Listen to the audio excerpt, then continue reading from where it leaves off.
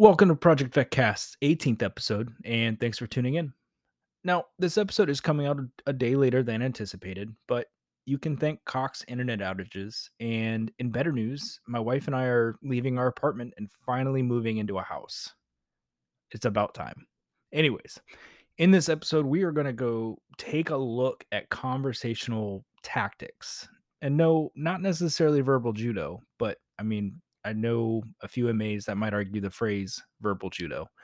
No, I'm talking about formulating the points of a conversation and seeing the conversation from different points of view. For the interview portion, I got to interview Dylan, an Army National Guard member, about his experience joining the military and what he talks about as his desire to die. He talks about a life changing moment for him and how he's been able to turn his experience into relatable moments with his troops. He also has written a book and helps coach people through their hard times. Towards the end, I'm going to cover another hobby. Again, I found an interesting list of hobbies, so let's see what weird and fascinating things I get to end up talking about. So, as I mentioned before, guys, we are moving. I'm so happy to get out of this apartment and get into a house where I can make my own rules. I cannot believe I ever had to argue with somebody about whether or not a cooler was outdoor furniture. We couldn't even put recycling out on our deck. It had to be inside. So, anyways, whatever. Tangent over. What I'm getting at is there's this big podcasting sin, and that is not podcasting in an area that's quiet and an area that is clear. So, because we're moving, you might hear noise. And if you do hear noise, I'm going to kindly ask you guys to please forgive me. Anyways, conversational tactics. Viewing the conversation as a group effort between two or more people, considering that every person has something they want out of the conversation, and one of the bigger things, understanding why they want it. Now, you're not always going to get number three, but if the more you get out of number three, the more you understand the value behind it. Working as an MA, I learned a lot about what's called verbal judo, getting people to do what you want them to. I can't tell you how many instructors or FTOs, which are field training officers, I've been trained by that get this grin on their face and just brag about verbal judo. And it was often a zero ground to give your way or the highway conversation. I mean, in security, it's something different. You have to get some stuff done, but it wasn't like a I don't know. I think they missed the understanding side of it, and just force people to do what you want. But I think verbal judo has been used and abused. Now, let me ask you this: would you rather be remembered as the person whom every time a conversation was initiated, you got your goal out of it, but that's all that was done? Like, the two people with goals, nobody got anything done but you? Or would you rather be remembered as the person whom somebody initiates a conversation with and you both walk away with your goals obtained? Which person would you rather talk to? Would you want to talk to somebody who only got what they wanted out of the conversation? It's exhausting.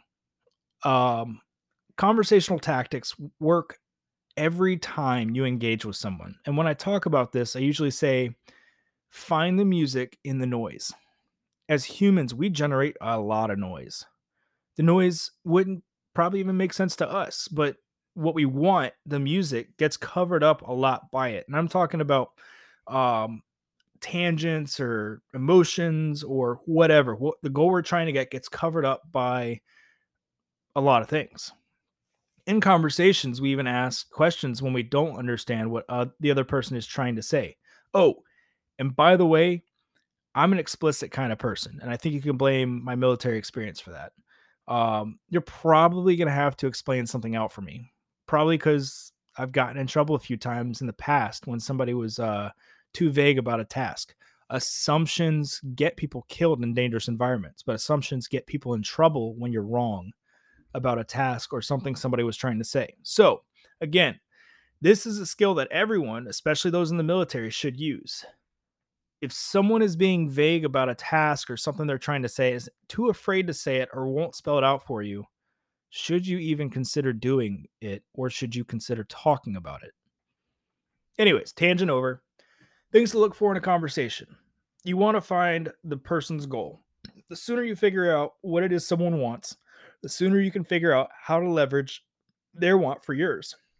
Now, this might sound manipulative, but when you first try to understand their goal, what they want, not only does it show a person that you understand, but it shows a person you were listening. You took the time enough to hear them out and hear what they wanted. Listening is a huge skill to have. I can tell you, I need to listen to people a lot more in my life, but honestly, I don't think anyone can suffer from listening too much. So it's a skill everybody should be getting better at. I mean, too much of anything is bad, but if you're someone who struggled from listening too much to somebody, hit me up. I'm really curious. So, after you understand their goal, watch their demeanor. It'll give you the background story to their goal. It'll tell you understanding why they want it. Is somebody intense and emotional about something they're talking about, or are they lax and carefree? If someone is intense and emotional, the goal is super important to them. Something is causing all the emotions they are experiencing. If they're lax and carefree, it could still have value, but probably not as much.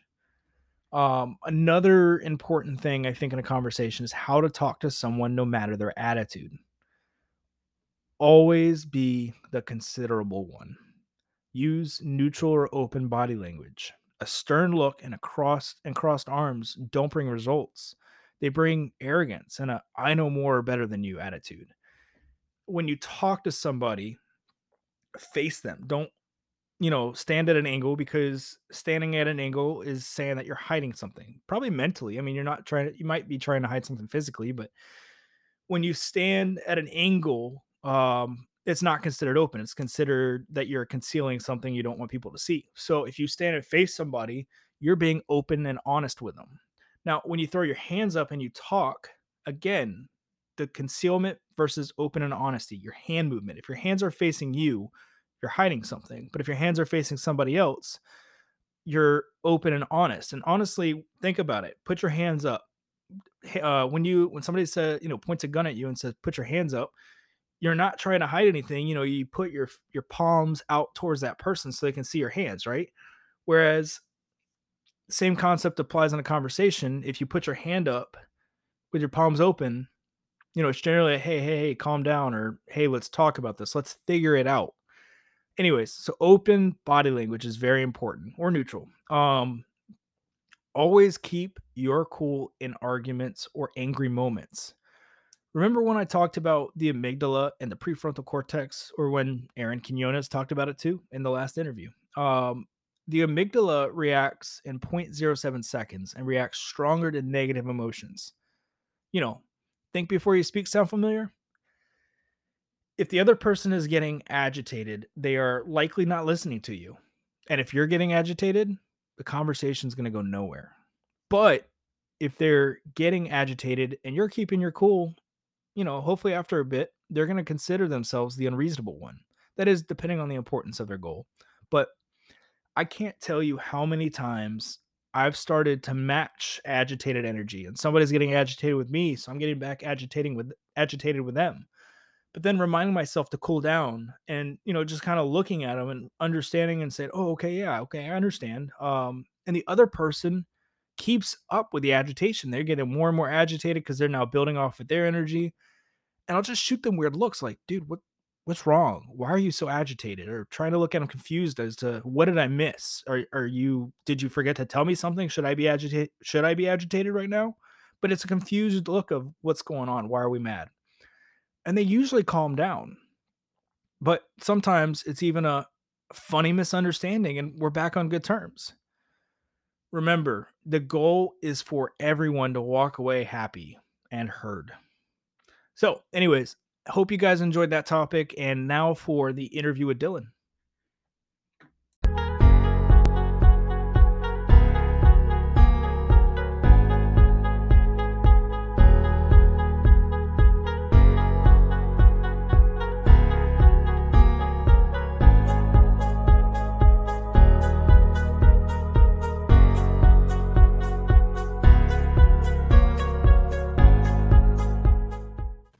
What's going on, guys? I have with me Dylan here, who he's got a pretty remarkable story. He's a Army National Guardsman in Wisconsin, right?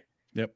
He's got 14 years of service and going strong. So, anyways, I'm not gonna take away from your story. I'm gonna let you tell it. Sounds good. I'm just a normal guy, I think. But yeah, I've been through quite a few things. And I'll try and give you a short rundown of a long story. Um, I started off life 6 years old, losing my dad to suicide. It was a moment in my life where, at 6 years old as a boy, you're looking at the situation and you're like, I don't know how to deal with this. I don't know how to Yep. manage this. And on top of that, there's a large part of it where I felt like I knew he wasn't coming home when he told me. Um, and I still remember to this day, watching him walk out and finding out the next day that he had passed and had, you know, did it by suicide. So I lived with a lot of guilt, a lot of shame, a lot of regret surrounding that moment. There's a lot to it. Um, and then following that, I was abused by the next man in my life for anything I did wrong. I got hit with that one of those old Western belts from small of my back all the way down to my calves. Um, so that taught me a lot about pain. It taught me a lot about suffering in silence and suffering just to spite people was was a pretty common theme throughout my life. And from 6 years old on, I always felt like I was in pain. I always felt like I was struggling with something. Didn't always know what. You always know, like your dad's gone. But it just always seemed to manifest itself in so many different ways. Was bullied in high school. I was a pretty scrawny kid. Yeah. 6 foot nothing, or 6 foot tall, but no meat to support it. And yeah, from that point on, it was I want to join the military. And I would tell people, as I told you before, um, I would tell people because it was 9/11. This was 2008 when I joined Wisconsin Army National Guard. Um, Joined because 9/11 was the easy thing to say back then. Yeah. And yeah, that wasn't true. The reality was I wanted to end my life, but I wouldn't do it myself. I wouldn't be my dad. And so when I joined, it was full throttle trying to get on a deployment. I came to my unit and they were literally leaving. Um, and I was like, I want to go, but I didn't know how to verbalize that or bring that up. And they were gone before I ever had a chance to say, can I come? Yeah. And so, from that point on, I just started trying to jump on any deployment I could. And I finally got one in 2012 to Kunar province, Afghanistan. It's pretty rough. Like I managed um, the medevac and the flight line operations for a while there, and I saw a whole lot of casualties I never thought I would see. I saw guys coming off the bird that had half a head missing, but still walking and talking. I saw guys that lost limbs, um, gunshot wounds. I saw everything you could probably see, um, and this is my first experience with life and death outside of my father walking out of my life. And um it was pretty traumatic in many ways because i I didn't really know what I was doing. Right, I thought about suicide since I was 6 years old. At this point I was 22, but did not really understand what death was until I saw stuff like that. I saw guys unfortunately pass during that time. And you live in a war zone for long enough and you just don't really understand what it's doing to you, how it's affecting you. Yeah. Um, and you're just trying to survive most of it. You're just trying to, you know, get to the next meal in many regards. And um, came home with uh, undiagnosed PTSD. Mm. I don't need a doctor I don't need a doctor to tell me that. I have done enough research since then to really understand. I was certainly struggling with my version of PTSD, not just from the war, but also from my dad, Yeah. and the abuse that happened to me after that. Just never connected the dots, never put any thought into it. But yeah, I tore my ACL 3 days after I got home from Afghanistan. And so they sent me back to Fort Knox. Mm. And it was probably the lowest point of my life, which is interesting because what's to follow, obviously, but what's to follow is really the lowest. But I was in Fort Knox for 8 months, and I did not feel like I deserved to be there. Right. I had just gotten through a 11-month deployment to Afghanistan, not a scratch on me. I get home, and on leave, I tear my ACL doing jujitsu. And I get sent to Fort Knox, and I'm like, why am I here? I could totally do this at home.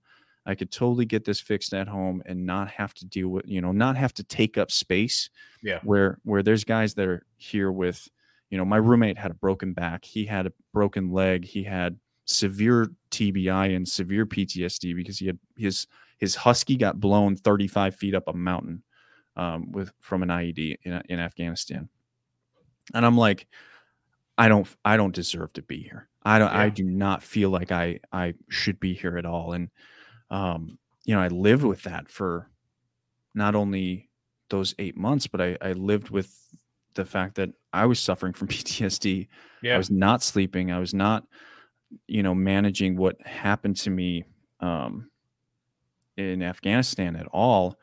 And yeah, I mean, it was just a massive struggle to deal with that and to overcome that. And I came home about 7 months later. It was supposed to be a year long recovery, and I got out of there in 7 months just because I was so motivated to get the fuck out of there. Yeah. And I did. And when I came home, I realized that I was out of the frying pan and into the fire because, stepping back into civilian life after you've been deployed for 11 months to Afghanistan, then another 7 or 8 months to isolation. Basically, yep. I learned about isolation, 10 years before COVID. I was isolated for 8 months. I had contact with my roommate and, the people in formation. I didn't talk to anybody. I didn't know anybody. I was 500 miles away from home. Yeah. And I come back and I just have no idea how to integrate into society. I felt like I was invincible because I was dumb and young and just coming home from Afghanistan. And, in many ways, I just really wish I had died because this was a whole nother world to me, trying to communicate with people and tell them not only what happened to me before Afghanistan, but now I've got to figure out how to feel my way through what happened in Afghanistan and in Fort Knox and try and manage all of this emotional damage, right? Like the TikTok sound, emotional damage. How, I'm just inundated with TikTok now, but yeah, I mean, it took years to kind of figure myself out, and it didn't work that well. I don't mean to laugh that hard, but that the dude's in his voice, especially in the past week, it's gone through my head like 3 or more times, and I'm just sitting there like emotional damage. I can't say this out loud. I just can't because it's not. I would get judged for doing that, and even though like it's funny, it's funny to like hear in my head, people would stare at me and like, dude, that's not right. Yeah. Anyway, sorry. But it's funny. Yeah. But yeah, I mean, like after I got back from Afghanistan and Fort Knox, and that was end of 2013, 2014, 2015 were pretty hard on me. And in March of 2015, it ultimately came down to, after suffering with suicide ideation, something I had hid from a lot of people for, I shouldn't say a lot of people, hid from everyone for 19 years of my life, ever since my dad committed suicide. Yeah. It finally caught up with me. It was a low point in my life, and it was a big struggle for me. I had just broken up with my ex-girlfriend like a month prior to this. And I just didn't know what to do. I felt like a burden on everybody. I felt like I was worthless. Felt like I was hurting people. A whole lot of feelings came up and surrounded that moment. And I found myself, sitting on the floor with a Glock 34, um, with one round in it, and the rest of them, I don't know why, I just dumped right in front of me with the mag, and I just had my gun in my hand, and I remember putting it right behind my ear, because I was gonna, I studied shooting people, right? Yeah. Obviously, I was gonna shoot my medulla oblongata, because that's one of the instant shutoff switches.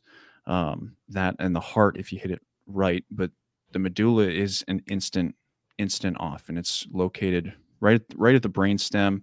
You can access it right through the front of the nose. Not that this is important to know for most people, but like that's how intricately I thought about this, Yeah. and I had been thinking about it for a couple of years after I had been through Afghanistan, because in Afghanistan you might have to shoot people.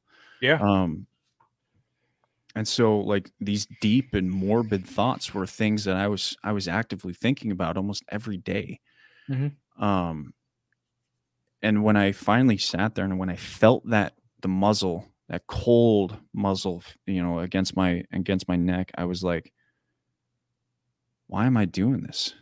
Yeah. Why am I, you know, why why has my life led up to this moment where I'm about to decide whether to end my life or not?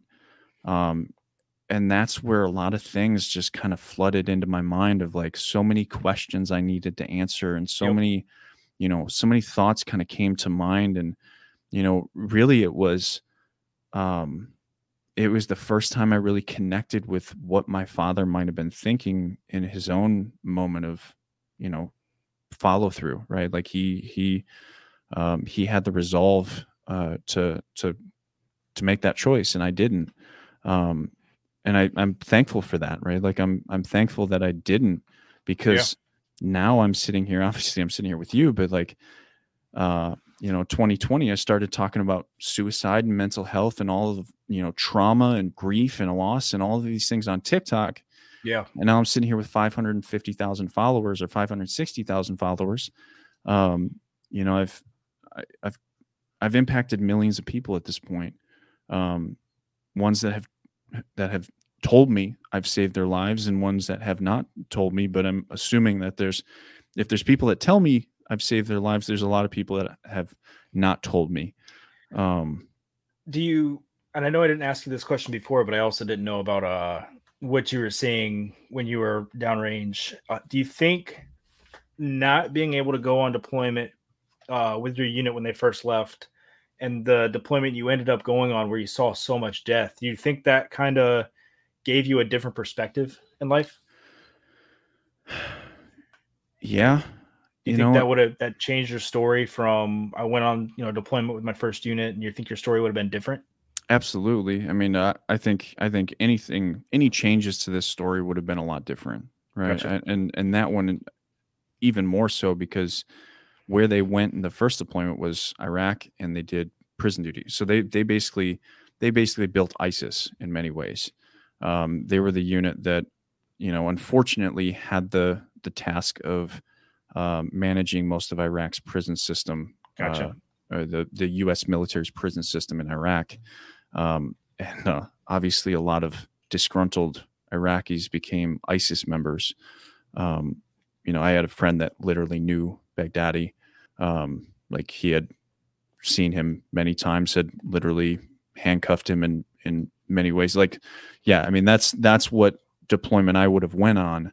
Mm. Um, and it was not fun, right? It wasn't one that Doesn't sound left. like it. Yeah, I mean, it left a pretty bad taste in a lot of people's mouths from, you know, Feeling it, about, yeah. yeah. But yeah, I think it definitely would have changed things. What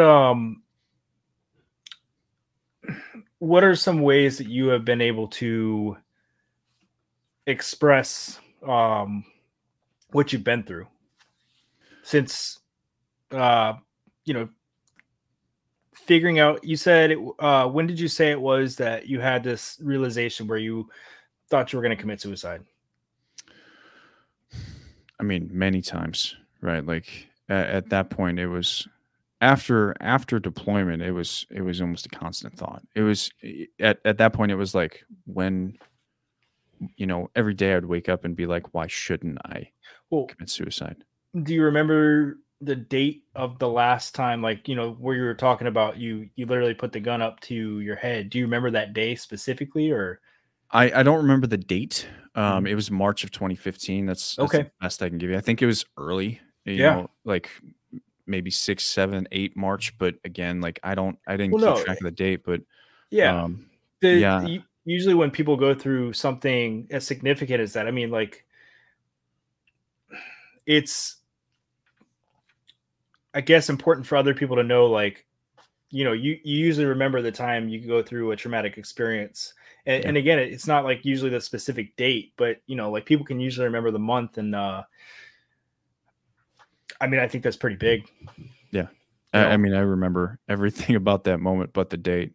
Yeah. I remember kind of thinking. It took 3 days after that for me to really come to terms with what happened, Yeah. and to understand, like, after 3 days of overthinking everything and really digging into what happened, I came to the realization that one of the reasons I was there was simply because I had remained silent for so long about my my problems. Like, one, I had never told anybody about me thinking about suicide. Yeah. And so, one of the choices I made in those 3 days was to open up. Open up to three as well, four people that um, were safe people in my life, and that um, my two friends, Chris and Carrie, were the first two. I just talked to them together and told them about what happened. They were like surprised, right? Like Yeah. abundantly surprised because I had hid it so well for so long. Um, and then I told my sister, who was overseas at the time.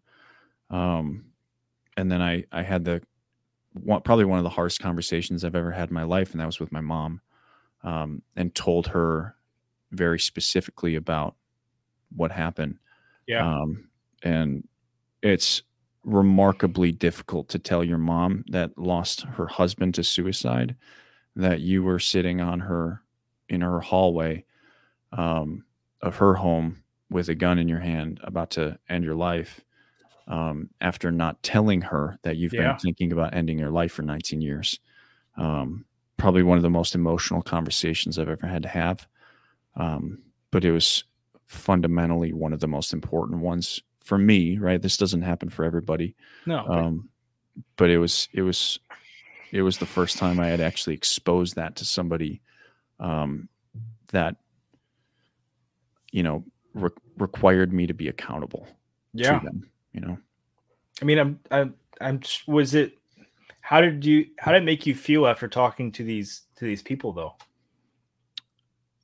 My sister and my friends Hmm. wasn't, I don't remember a huge difference, but when I told my mom, Yeah. uh, it was just a massive relief. Yeah. It was, and she took it, I think the best way you can in many Yeah. regards. And from my own experience now helping people through this process, um, honestly, when you just are silent and you allow people to express themselves, I don't care if you disagree with how they did it or what they're doing or how they feel, just shut the fuck up. And that's what my mom did. I like I can't express how important it is to just allow people to speak, and not to fix, not to solve, not to share your own experience in many ways. And it's just when people need to express, they need to express, and Yeah. and that's what my mom allowed me to do that day. Um, and at the end of it, she was just like, "I love you," and we were both in tears, just distraught, and um, but it was a moment where I think we both needed, certainly a moment that brought us together in Yeah. a lot of ways. Um, Sorry.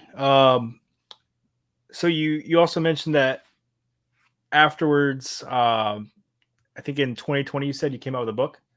Yeah, yeah. So, 2021, actually, I started writing the book Sorry. in. I started writing the book like 6 years ago. Didn't really go anywhere until 2020 when I got back from Afghanistan in my second deployment. Yeah. Um, and COVID happened, and I was like, well, what else am I going to do?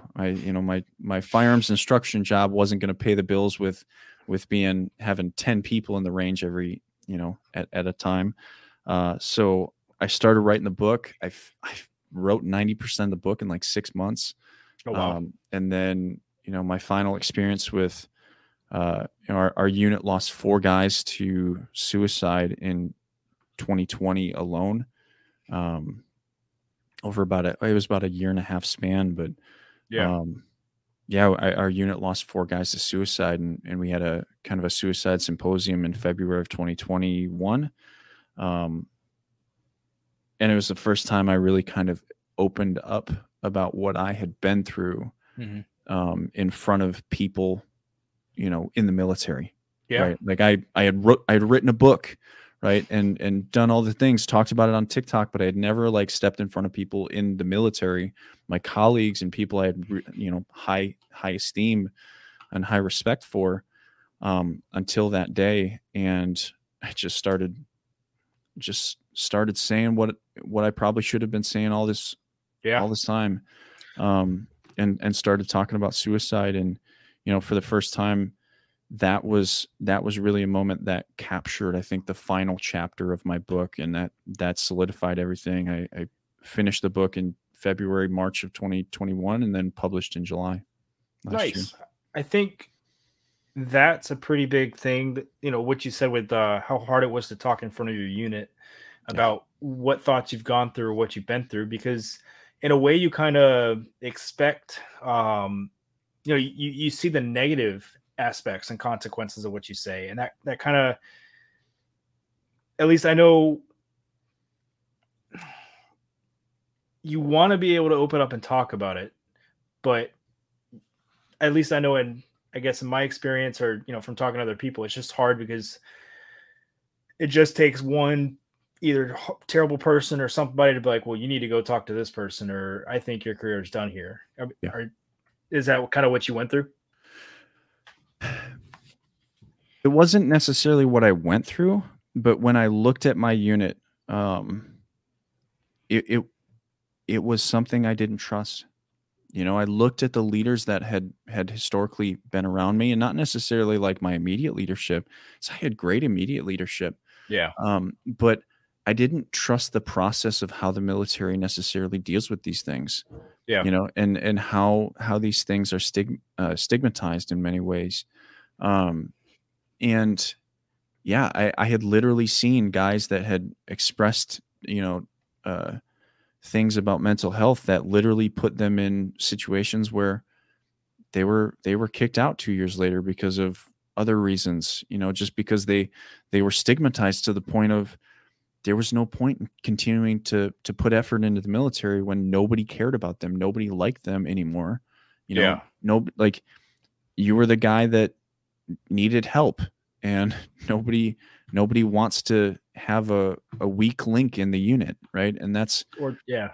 that's historically how it went for guys that I watched in my time. And in many ways, I wanted to prove that wrong. I wanted to kind of show that like leaders struggled, right? Like, guys struggle, and even if you're not in a position to be 100%, you're Yeah. you're still able to function and be a part of the unit.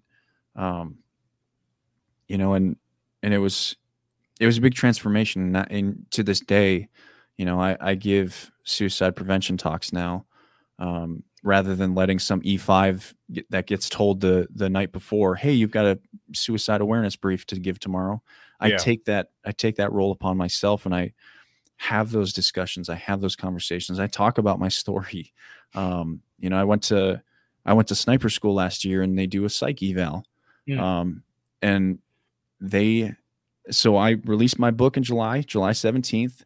I did my psych eval 10 days later, and I was seriously contemplating. Even then, I was seriously contemplating, like, do I tell them my story, or do I or do I keep it to myself? Yeah. You know, because it's still like a stigmatizing thing. I'm like, I want to go to sniper school, but I don't know if they're going to let me with this story. And I took a pretty big calculated risk, and I told it.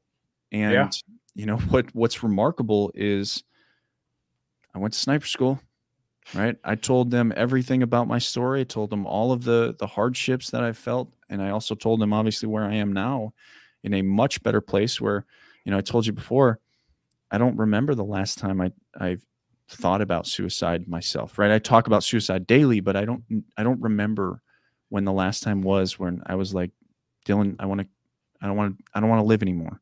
Yeah. Um, and so it's possible to have these conversations not only with people within your unit, if you know, if you've got a good unit, but also within the mental health side of the military, the, you know, the um, psychological eval stuff, and to still have it not affect your career. Like I'm Yeah. still, you know, I've been highly respected in my unit ever since, and placed into positions of, you know, advancement. So, you know, it's it's possible. It's out there. Things are changing. It's not the same military I joined in 2008. That's awesome. Um, and so, you know, is it perfect? Absolutely not. Right? That's the military. But it is changing. It is growing. And I think, you know, the more we have these conversations, the more willing, you know, because people run the military, Yeah. the more willing people are to hear it out. No, I absolutely agree. Is there a if I am somebody who is suffering from either suicidal ideation or just thinking about suicide at all, is the and you know you seem like somebody I can talk to. Is there a way to talk to you to communicate? Yeah. So one, I'm on TikTok. Obviously it's just my name, Dylan underscore Sessler. I'm on Instagram, I'm on YouTube. I've got a podcast called The Dylan Experience. I talk about these things with other people that have been through them. Um, but I also run a mental health coaching like Zoom session, right? So if you ever want to schedule, you can go to www.dylensessler.com, go to my coaching tab, and simply schedule a session with me. My first one's always free. So you're not losing anything but time in that. And you can connect with me. If it works out, it works out. I don't expect me to always fit with everybody. So, Yeah. you know, I try and offer a place of safety, a place where, you know, you come to me, it stays with me. Yeah. I'm not gonna judge you. I'm not going to criticize you. I'm not gonna, you know, tell you you're a piece of shit or anything like that. I'm just gonna listen to you. Right. I assume I know nothing about you. Right. And even if I have acquaintances, right, I've had people from my past reach out and be like, hey, I want to work with you. You Yeah. know, like people from high school. I had a friend of my grandfather's reach out to me. Like I've worked with a lot of different people, um, with trauma, with suicide, with you know, sexual violence, um, so many different things, right? And I'm just here to help. I'm here to listen. I'm here to give you a space where, you know, I'm here to give you what I wish I had, Yeah. realistically. Someone that I fully fundamentally believed in would not take my story and do something negative with it. Someone that would just listen, allow me to process what I need to process, and that's what I do. Um, and you don't have to answer this if you don't want to, but do you have either a guesstimation or a number of people that you've helped so far? With the mental health coaching, probably well over 100. Okay. With TikTok, God, I don't even know. I have gotten thousands of messages from people that tell me, at this point, with 2 years of TikTok under my belt, you know, telling me I've saved their lives, and I'm like, I'm just speaking, right? Like Yeah. most, how I look at it is, if you think I saved your life, you're giving me the wrong credit, right? You can give me the credit for speaking the words, but in retrospect, you need to give yourself the words that, you know, you need to give yourself the gratitude and the congratulations to you for doing the work of listening to what I have to say and applying it, because I just speak. Yeah. You're the one that's living with yourself and struggling through these things. It's up to you. Um, and don't thank me, thank yourself for listening. But yeah, a lot of people. And I know I didn't ask this before, but what's through your journey, what is the biggest lesson you've learned? Patience. Yeah. I think Patience that's is huge, because you don't know what you don't know. And when you look at people, when you look at yourself, we like to think we know what's right, and we don't. Like, I don't know what's right for you, Ian, and you don't know what's right for me. When people come to me and ask me, tell me what to do, I'm like, no, because I don't know what's right for you. I don't know, your story. And I've told you a lot about myself, Mhm. but I haven't told you shit about myself. If you look at this, right? Like, we make between 6,000 and 36,000 decisions a day. How do you expect to know someone? How do you expect to understand someone? Right? I try and understand people for a living, and I still get it wrong, Yeah. because I'm not meant to understand. What I am meant to do is help you understand yourself. And the only way I can do that is to be patient, to listen, to understand, be empathetic, and support. You know, the process of getting through this Yeah. requires patience. It requires time and effort. You were talking about patience, and patience is hard to come by, but you're also talking about we like to believe we're right. And one of the studies that I was doing, or one of the things I was looking into when I was studying happiness hormones, I'll call them. I feel like I come out of a mental hospital whenever I say that. But when the happiness hormones, I was reading like being right is I think it's dopamine or being right, but like being right, you get happy from being right. So Yep. then, yeah, I like how you said it's important to realize that we like to think we're right, but you got to sit back and you're still going to get it wrong. Um, Yep. yeah, It's that simple. It's a hard, especially in today's society, especially like social media.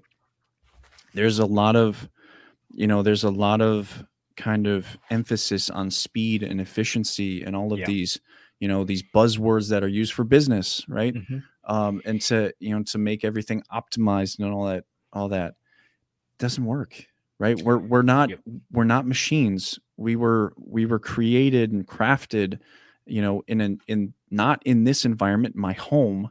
I was yeah, crafted out in the woods, right? My software is built for living out in the woods and fighting bears and picking up berries and shit, right? Like, that's where we were built. And so you have to kind of you know, put the essential understanding of what technology is trying to push us to yep, understand versus what our body is actually built for. And there's a huge gap in knowledge for so many people about what trauma actually does and how it affects yep, the amygdala. yep, um, Trauma responses and trauma bonds. If you dig deep enough, you're going to realize that there's a lot of things um, that you don't realize you're doing because you've been abused, you've yeah, been hurt, you've been traumatized, you've had grief in your life. um, and if you don't have someone that can expose these things in a you know in many ways a safe way, yeah. right, it can be a remarkably difficult experience. And that's why people are angry all the time, people are suicidal all the time, Yeah. depressed, anxious, all of these things. I really like so anybody that I've talked to or interviewed about traumatic experiences, how much they come out and talk about the brain and how like the amygdala or like your primal brain or your prefrontal cortex, how decision making is made, and like how much studying they put like yourself into studying the brain and how it functions and better understanding that. Because I'm going to be honest, like before I started listening to a book about like conversational intelligence, even where it was talking about these hormones and it was talking about how the brain functions, I never even thought about it. But then, like, Yeah. kind of going back and understanding it, like, studying hormones, I feel like I'm studying like the nuts and bolts of a human body. Yeah. And it just blows my mind a little, just even a little bit, about how much everything connects and works together. And like, Yeah. It's funny that we have mental health professionals, and for a long time, and this isn't necessarily knocking the mental health industry, although there's certainly things that we can knock the mental health industry for. You break your back, and you go to a chiropractor. He has an X-ray. He looks at the back. He looks at that. Right. You break your leg. You do the same thing. You go to someone that's focused around that specific body part, and they look at it. Mhm. Right. When you have depression or when you're broken in the mind, do they look at it, or do they expect you to understand how to diagnose yourself? Right. We don't actually look at the brain and what's functioning, what's not functioning. We have a conversation and we say, well, I've deduced after an hour of conversation that you have bipolar, you have depression, you have this, you have that, um, based on a book called the DSM-5, right? The Diagnostic and Statistical Manual of Mental Health Disorders, 5th edition, right? And we don't even look deeply into what it means to, what the brain actually looks like when it's not functioning properly, Yeah, no, and this is a moment where anybody listening on the podcast, or if you're able to watch the interview, this is that moment where, like, in the military, they knock when things are important. Guys, this is the second person to quote something like, when you break a bone in your body, you get it checked out. But, with mental health, it's different. That's this is a knocking point, because it's coming from two people. And I have the feeling that, more people are going to say this, but just the fact that, again, it's almost like deja vu. Yeah. And it's not that the DSM-5 doesn't offer important knowledge. It does. But we just don't look at mental health in the same way that we look at a broken bone. Yep. And one, maybe we should. And two, we're always looking for, right, like in the title, Diagnostic and Statistical Manual of Mental Health or Mental Disorders, we're looking to diagnose. Yep. And sometimes I just really don't think we need to. I think we need to have a conversation. I think we need to open up this person's eyes to what the reality and the perception of their reality really is, Mm-hmm. because I don't think they're disordered. I think they have been ignorant for much of their life, because they've either been hidden behind someone that's gatekeeping support. Yeah. Right. There's parents out there that keep their children protected from all of the negative things that are out there, but it also takes them away from all of the positive things. There's abusive parents. There's parents that literally do not want their children, but hold them nonetheless. And and it always begs the question of, if you are struggling in your life right now, there's a reason. Mm-hmm. And usually that reason is in your past. Yep. Right. And, and I look at my story and I'm like, suicide was never the problem for me. It was just the result of all of the shit that had come up in my life and finally started overflowing to the point where I recognized that there were problems from 6 years old on, and even probably before that Yep. had just never been dealt with. I was listening to you bring up the amygdala and, like, talk about how you don't realize trauma affects you. And an example in conversational intelligence, I think it was there was a woman who, like, met her boss, but her boss looked enough like her. I think it was either a friend or a family member that caused a traumatic experience. So she instantly didn't like the guy, but she couldn't figure out why. Mm-hmm. But also where you talk about they go into diagnosing what you have. I mean, before you said, it's not so much the fact that you diagnose people, or you sit there and say, oh, well, you have this. You just sit down and take time to, shut up. Yeah. That's honestly, like, many of the first conversations I have with people is just, I ask you a question, I shut the fuck up and I listen, right? Because I want you to expose to me your perception of reality. Yeah. Because if I don't understand how to see the world through your eyes, I will never be able to show you how I see the world through mine. I think that's it's a hard thing to look at things through that way, because, we growing up, we automatically assume, everybody's seeing the same thing or something. But, Yep. the hardest thing to realize is that everybody is so different. Yep.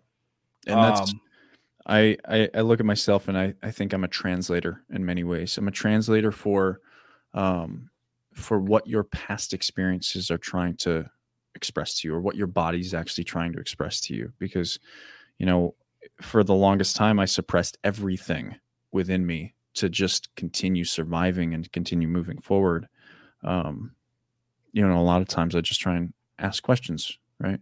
And in many ways, I reveal the answers, and I think the best way possible, by you exposing it yourself, right? Like, I don't want to answer your questions. I want you to answer your own questions. And that's where, that moment of, like you knock on the table in the military. It's where people do it themselves. It's like they're yeah. knocking on their own head, and they're like, wow, yeah, yeah, you got me, Dylan. Like, that's a great question. And now I really understand. I kind of loop things back into people, and for the first time in their lives, they're realizing what's really been the truth, and a Yeah. truth that they've been hiding from themselves for a long time. Um, I think that we're covered some of the notes I took. Is there anything else that you want to go over that we haven't touched on? No, honestly, I have to get going. I'm a little late for a meeting, and Okay. she's cool with it, but I do have to get going. Well, let me not take up more of your time. I don't want to stop you there. Dude, I appreciate you for coming on the show, and Absolutely. keep up the good work, man. Appreciate it, man. Thanks for having me on. Of course. Hey, Dylan, I just wanted to say thank you for coming on to Project Vetcast. I think it's really cool that you wrote a book, something I've been thinking about for a long time, but never really actually did. You did it. It's called Defy the Darkness. Your coaching service, the ability to help people with dylansessler.com. And thank you for your service. I think it's really cool to hear your story and how it changed the way you react with your troops. You listen to them more, you try to become more relatable and more personal with them, so that if they do want to talk about something, that it's easier to talk to you about that kind of stuff. Because in the military that I'm used to, there are topics you just don't bring up, and that's a bad thing when you can't talk amongst your peers or amongst your leadership about the issues that you're facing because you're too scared that it's a sign of weakness or whatever. So again, awesome job, man. Keep it up. So the hobby of choice today is soap making. And you might think, soap making. I didn't know that was a hobby. And I honestly didn't even think about it as a hobby either. But if you think about it, outside of Pert, Dove, all the other typical soap makers you can think of, you have soaps like Dr. Squatch or others that have come out in this kind of movement to create different alternative soaps. But what I didn't know is that essentially soap is a salt of a fatty acid. Now, reading that, I had to read it over and over and over again because I had to think, wait, soap is salt? But soap in chemistry, a salt is and I'm going to mispronounce something. And if I do, oops. But there's a lot of big words in this one. In chemistry, a salt is a chemical compound consisting of an ionic assembly of positively charged cations and negatively charged anions, which results in a compound with no net electric charge. A common example is table salt, with positively charged sodium ions and negatively charged chloride ions. So essentially, soap is salt. So we're putting. I never thought I would say something like that. Of yeah, I put salt on my body every day. That sounds terrible, actually. But I mean, it kind of makes sense if you think about it, because we put table salt or salt in general on food to preserve it a long time, or that's why, like, deli meats are salty. Um, so we would be putting salt on our bodies to preserve but I don't know where I'm going with that. Anyways, so there are a variety of methods to making soap. Most soap makers use processes where the glycerol remains in the product and saponification continues. Um, for many days after the soap is poured into molds. The glycerol is left during the hot process method, but at high temperature employed, the reaction is practically completed in the kettle before the soap is poured into the molds. This simple and quick process is employed in small factories over the world. Now, I don't know what saponification means. I don't know if you guys know what it is, but it's a formation of a metallic salt of a fatty. Oh, wow, this is getting weirder. Metallic salt, such as soap. Um, the reaction involves treatment of free fatty acids or glycerides with a base and may be considered a special case of hydrolysis when a glyceride is reacting with the base. So there you go. Not only is it a salt, it's a metallic salt, which is weird. Handmade soap from the cold process also differs from industry-made soap in that an excess of fat or coconut oil, a cazumbal processed, Cazumbal, are used. Beyond that, needed to consume the alkali, metals, in a cold core process, this excess fat is called superfatting. I learned a new process of making soap called superfatting.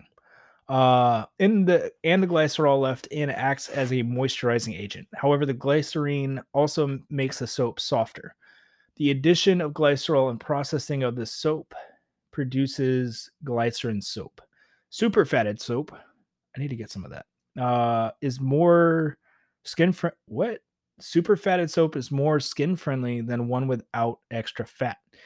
Although it can leave a greasy feel, sometimes an emollient is added, such as jojoba oil or shea butter. I want to know what jojoba oil. See, so many tangents, so many words coming out. Where now I think I want to look up. I need to find some superfatted soap. What's an example of that so I can figure out if it will help my skin or not? And then what is jojoba oil? What do I not know about in life? Anyways, sand or pumice may be added to produce a scouring soap. The scouring agents serve to remove dead cells from the skin surface being cleaned. This process is called exfoliation. To make antibacterial soap, compounds such as triclosan or triclocarbon, triclocarbon can be added. There is some concern that the use of antibacterial soaps and other products might encourage antimicrobial resistance in microorganisms. So that is a legitimate concern. Anytime you use antibacterial soaps, like we use antibiotics and now we have like a superbug problem. So anyways, I learned a ton of stuff. Soap gets a lot more scientific than I thought. And not only did I learn that I put salt on my body, but soap starts out as a metallic salt, and then you can add stuff like excess of fat. No, hold on. Coconut oil. You add stuff to a process to super fat a soap, and the super fat soap is skin friendly. And then what is jojoba oil? Now I'm curious. Jojoba, also commonly called goat nut, deer nut, pig nut, wild hazel, quinine,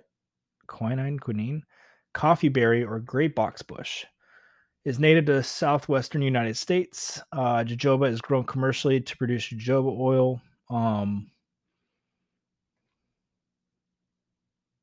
Interesting. So, guys, I'm not going to take up more of your time rambling on about soap making, but if this is something you're interested in, it's got a lot of science behind it, and I'm sure it will be fun to learn about. Anyways, I got to go find some super fatted soap. So, with that being said, so sorry about all the uhs. I was literally looking for my end script so that I could try and cut it into that part of that segment, but that did not work. So that is it for the 18th episode, guys. If you ever need to talk or have any questions at all, please feel free to email me at ian@projectvetcast.com. You can even hit me up on social media. I'm happy to listen, bounce ideas back and forth, or help you figure things out. I'm a veteran, and if you're a veteran too, I'm your brother.